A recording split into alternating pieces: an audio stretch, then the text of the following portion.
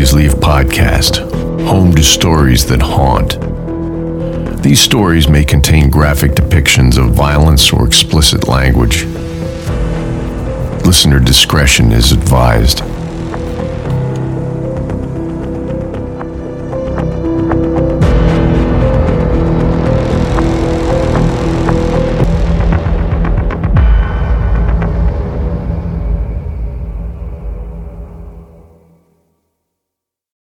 Seriously, let's go, I typed with angry thumbs and hit send.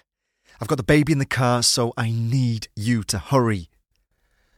I dropped my phone in my lap and sighed, the resonant sigh of a parent, of a teenager. I relaxed a little when I saw the chat bubble pop up and hover on the screen of my phone. A single K emerged from it a second later, and I glanced back at the baby, who was still, mercifully, asleep after an afternoon of near constant screaming. Baby's asleep, so be quiet when you get in the car, I warned, preparing for the delirious teen energy that would linger after spending hours with her friends. I scrolled social media while I waited for my child to materialize.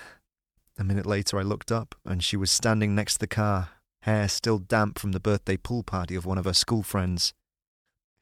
Her skin was the most perfect shade of brown from her time in the sun, and I smiled at the spattering of freckles that seemed almost three-dimensional across the bridge of her nose. The days of her letting me playfully count those freckles were long, long gone, but their cuteness still managed to disarm me, despite the unquenchable adolescent emotions that had taken control of her in the last couple of years. I stiffened as she reached for the door handle, half in anticipation of her waking the baby, and half for whatever mood she decided to punish me with for dragging her from her friends. She opened the door gently, entered the car with equal care, and then closed the door softly behind her. She gave me a thin smile before buckling her seatbelt, and I released the huge breath that I hadn't realized I'd been holding.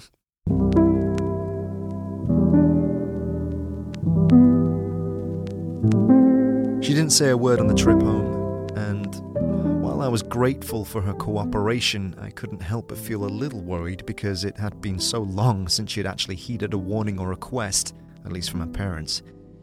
I spent the silent drive wondering if she'd gotten into a fight with someone at the party, or the million other scenarios that could have caused her to shut down. Emotional shutdowns weren't uncommon with her, but they always made me spiral a bit as I tried to decipher what was wrong. I read once that sailors dread clear nights with calm seas because the water becomes a mirror for the sky, and the sailors can get so disoriented they'll fall in and drown. And that's exactly how I felt as we drove home, so disoriented by her calm that I could easily fall in and drown in it. When we got home, Olivia opened the car door with the quiet precision of a surgeon, and then managed to slip out and reseal the vehicle without even a peep from her baby brother. I texted my wife to come out and help with the baby. There was a chance he'd stay sleeping in his carrier, but only if there were no bumps or fumbles between the car and the house. Moments later, we were safely inside with the baby still occupied by his nap, and the teen off in her silent cave of online social interaction. Jen and I shared an impressed look, silently communicating to each other that we had reached an expert-level status as parents, at least for a moment. We had learned to celebrate the small victories, and I was very much looking forward to preparing dinner without the burden of needs I could only just barely fulfill. I poured myself the mandatory glass of wine to drink while cooking and laid out everything I needed to make a lovely midsummer meal for my family, while Jen read on the couch next to our softly snoozing infant. We had never planned for there to be 15 years between the birth of our first and our last, but life happens. If you put off the procedure that helps prevent this kind of surprise for long enough, it will eventually slip your mind, and you will find yourself managing infancy and puberty simultaneously at the age of 39. The baby woke up in a much better mood than he'd fallen asleep, and Jen nursed him into a contentedness while I finished dinner and set the table. Once the baby was awake, I felt safe enough to call down the hall for Olivia to come to dinner as I set out the serving dishes, and then surveyed the spread to make sure I hadn't missed anything. Olivia still hadn't emerged once everything was ready, so I knocked on her door, assuming she had her headphones on and couldn't hear me. There was no answer to my first knock, so I knocked again, and then waited for the 30 seconds we'd established was a fair amount of time to wait before entering without express permission. "Honey, dinner's ready." My words trailed off as I stepped in the room that we'd painted to resemble a bubblegum hellscape when Olivia was 6, that had still been her favourite colour. We'd never gotten motivated enough to change it once she was older, despite her regular requests to do so, and so the offensive colour remained. Olivia was standing with her back to me, and the rest of her body was completely still and facing one of the places where 2 of the walls converged to create 45 degrees of pure manic pink.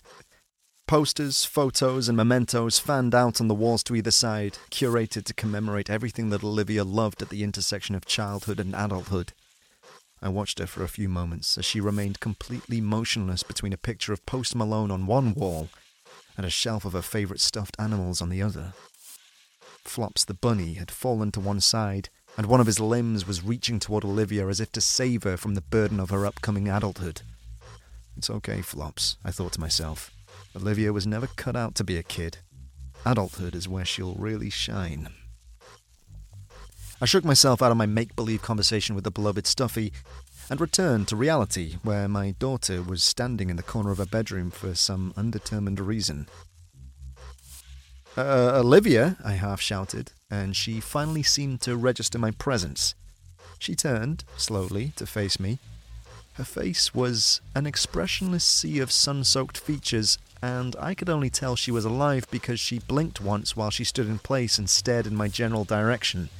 "What are you doing?" I asked, with a mix of worry and exasperation that had become my near-constant companion as a parent. "Nothing," she responded in her "I don't want to talk about it" tone. "Some kind of dare or something?" "Yeah?" She stayed in place, waiting for the reason for my intrusion. "Yeah, that's not weird. Anyway, dinner is ready." I was relieved to hear that my worry and exasperation had been replaced with a healthy dose of patience and care, and I said a silent prayer that we would have a nice night together. Olivia was quick to dive into her meal, and so I relaxed a bit, feeling pleased that the gods of pickiness had been appeased for the night, and the scales tipped slightly in favour of a pleasant meal with my family. "How was the party, Olivia?" Jen asked through a mouthful of perfectly seasoned green beans. "Good," Olivia offered with a nod and returned to the quiet eradication of her meal. "Great," Jen continued, playing it cool to keep the weak conversation going. "Was Lily there?" "Yes," Olivia so generously replied.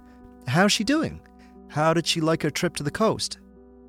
"Good," Olivia offered. "And she liked it?" Jen rolled her eyes at me and I volleyed a smirk back over the table.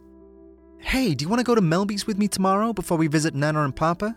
Dad said he'd watch the baby, so we can shop without the distraction." Jen stared at our daughter with a desperation that I feared would tip the scales back toward an adolescent fit. But instead, Olivia responded with a simple, "Sure." Jen smiled and returned to the forced casual state of cool mom. Satisfied with the promise of some mother-daughter time, she then shifted the conversation to our neighbour's divorce, and Olivia excused herself a few minutes later.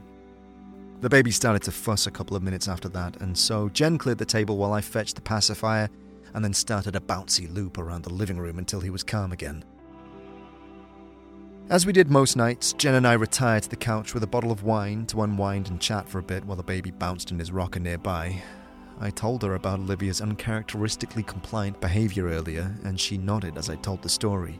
"Yeah, she's been like that lately," she agreed when I was finished. "She's been hanging out with this new friend, Lainey, and she's really intense, I guess is the word." "Intense? How?" I asked, imagining the endless ways I'd experienced our own daughter's intensity in the last couple of years. "She's just really studious and kind of serious," she explained. "Super smart, but doesn't smile a lot. Apparently she lived in New York for a couple of years, and so I think that's why Olivia is kind of infatuated with her." "Ah, I nodded. "Yeah, that explains a lot." People had been calling Olivia an old soul since she was born. She was always so contemplative and disinterested in the things other kids enjoyed. And when she was just 5, she started speaking exclusively in a posh accent. It carried on for months, and she never, ever broke out of character. Not once. She told us she felt that she was a rich person deep down in her soul, and so proceeded to identify as such for a remarkably long time.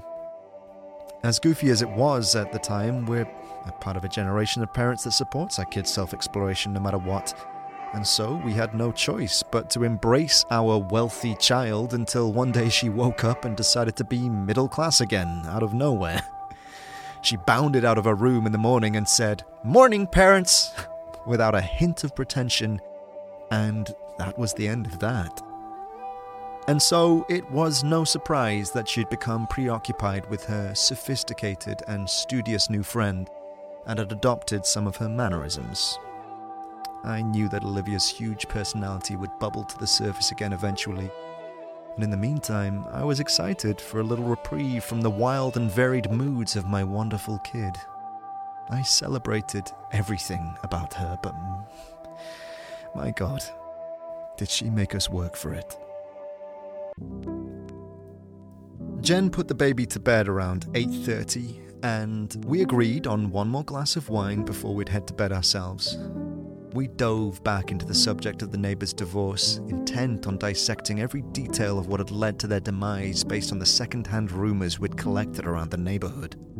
Amanda, from down the street, said that the wife had confided in her that the husband had admitted that he might be gay. Paul, from the White House kitty corner to ours, had heard from the wife's boss that she was leaving him because she wanted kids and he decided he didn't. Jen and I jokingly speculated that it might be a combination of both, but the truth was that they were probably splitting up because she was a boisterous and hilarious person and he had the personality of a bowl of plain yogurt. It was still fun to share the town gossip and then sarcastically compliment ourselves on what a perfect marriage we had in comparison.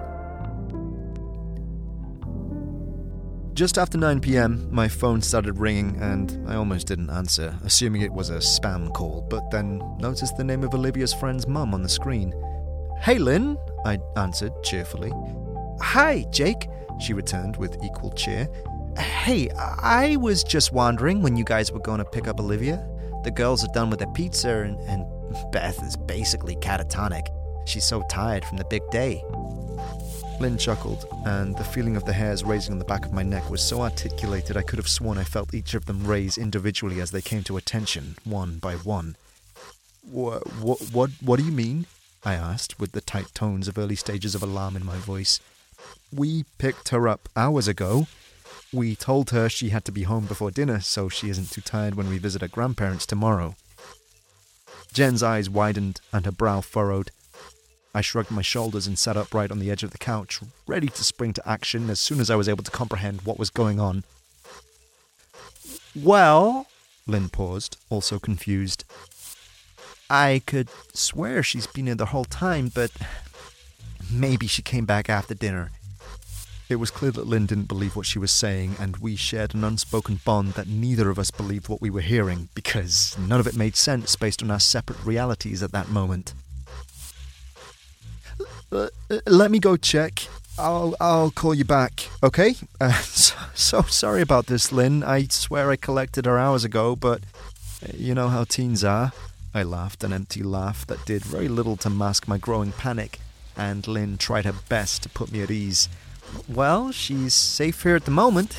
She and Beth are in a pile on the floor watching something on a phone, so I'll keep an eye on her until you get here." I got to my feet as I thanked her profusely and ended the call. Jen followed my lead and barely let me hang up before asking, "What the fuck?" "Lynn said that Olivia is still there, but that's insane. She wouldn't sneak out, would she?" It was one of those moments as a parent when you question everything you think you know about your kid. We all operate from a place of assuming that our kids are more or less good and more or less honest, and when that is tested, it's nothing short of devastating. "God, no," Jen interrupted before I could even finish my sentence. "That's not like her at all." I nodded and could feel my brow furrow another half an inch as Jen and I headed to Olivia's room to get to the bottom of all of it. Jen made it to the room first, and when Olivia wasn't perched in her usual spot on her bed, Jen started searching the few spaces she could be hiding while I stood, stunned, in the doorway. Time seemed to slow down as I stared at the indentation that my daughter's small body had made in the duvet, and I tried to will her to appear in the delicate circle created by her crossed legs while she chatted with her friends or listened to music. I imagined her annoyed, but loving eyes as they looked up, startled as Jen and I burst into the room. The way she would remove her oversized headphones as she asked us what we were doing in her most exasperated tone. But the empty circle remained. I wanted to climb inside of it and feel the soft walls of false security, but no such refuge exists for those of us insane enough to become parents. As Jen searched and I stared, my ears pricked to the sounds of the outside, and a ripple of humidity hit me from the other side of the room. The day had been so hot, we'd had the AC on full blast, and Olivia hated the heat, so never would have left a window open while she was in the room. As my senses became more attuned to the scene, a repetitive scraping sound drifted in on a breeze through the open window, and I followed the clue. I walked to the window that opened out into the backyard, and the journey felt like it took 100 years as my brain slowed time to help me catch up. Jen was saying something to me in her most frantic voice, but my mind filtered it out, intent on identifying the origin of the sound and solving the mystery of my missing daughter. As I reached the window, I could tell that the scratching was coming from somewhere near where Jen had planted an herb garden in the spring. Olivia had actually helped her with the project, excited by the prospect of fresh basil on demand. She'd had basil for the first time at a fancy pizza place and had been totally preoccupied with it ever since. Since she was born, she'd been collecting eccentric habits to add to her developing personality, and loving basil was one of the recent additions to the pile. Jen and I always joked about the beatnik we'd created behind her back, but we couldn't have been more proud to produce such a complicated and curious person. I ran through the list of my favourite of her quirks as I reached to open the window wider. There was the time she found a beret on a park bench and wore it for 3 months straight. When she learned the word esoteric and used it daily for the better part of a year. The unused garden shed that she'd transformed into an art studio so she could teach herself how to paint. The way she cherished my father's record collection, the kombucha SCOBY she kept in our fridge, and on. All of the parts and pieces of my wonderful daughter marched through my mind as I leaned out of the window to better assess the situation.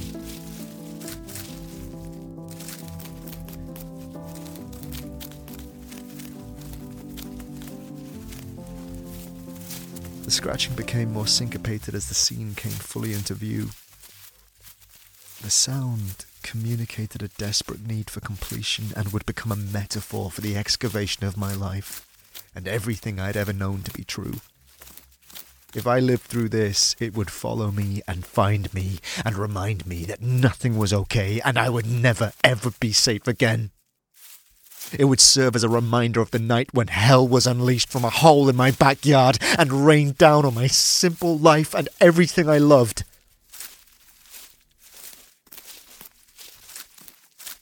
Olivia was on her knees in the corner of my yard, next to the garden she had planted with her mother. She was facing away from me, and the naked chain of her thin vertebrae was a moonlit row of tiny mountains up and down her hunched back. Dirt splayed out on either side of her as she raked at the earth in front of her with her bare hands. I could hear her grunting gently as she worked, and they were the sounds I would expect to come from a wild animal or a small machine of some kind, and not my beautiful, brilliant girl. There was a medium-sized bundle next to her on the ground, and at first I assumed it was her clothes. My brain made the absurd assumption that she'd removed them and piled them next to her so she wouldn't get her pajamas dirty as she dug. My immediate reaction to that thought was that it was very thoughtful and responsible of her, which was interrupted by the hammering reminder that my teenage daughter was completely naked and digging a hole in the garden in the moonlight, and so soiling her pajamas was the least of any of our concerns in that moment or ever again. I must have stared at Olivia for a total of 5 or 10 seconds, but the moment seemed to stretch on into infinity as my brain failed to place the pieces I needed for it all to make sense. I wasn't entirely sure what to do next, but I knew I needed to get Olivia covered up and out of the backyard as soon as possible, and so I managed to pull myself away from the window and turn to head outside. Jen rushed through the bedroom door at the exact same moment that I turned, and her eyes expressed an almost feral quality that I can now identify as the beginning of the end of everything I held dear. I opened my mouth to explain that we needed to go collect Olivia, but Jen interrupted me by wailing the 4 worst words I had ever heard, or will ever hear. Where's the baby?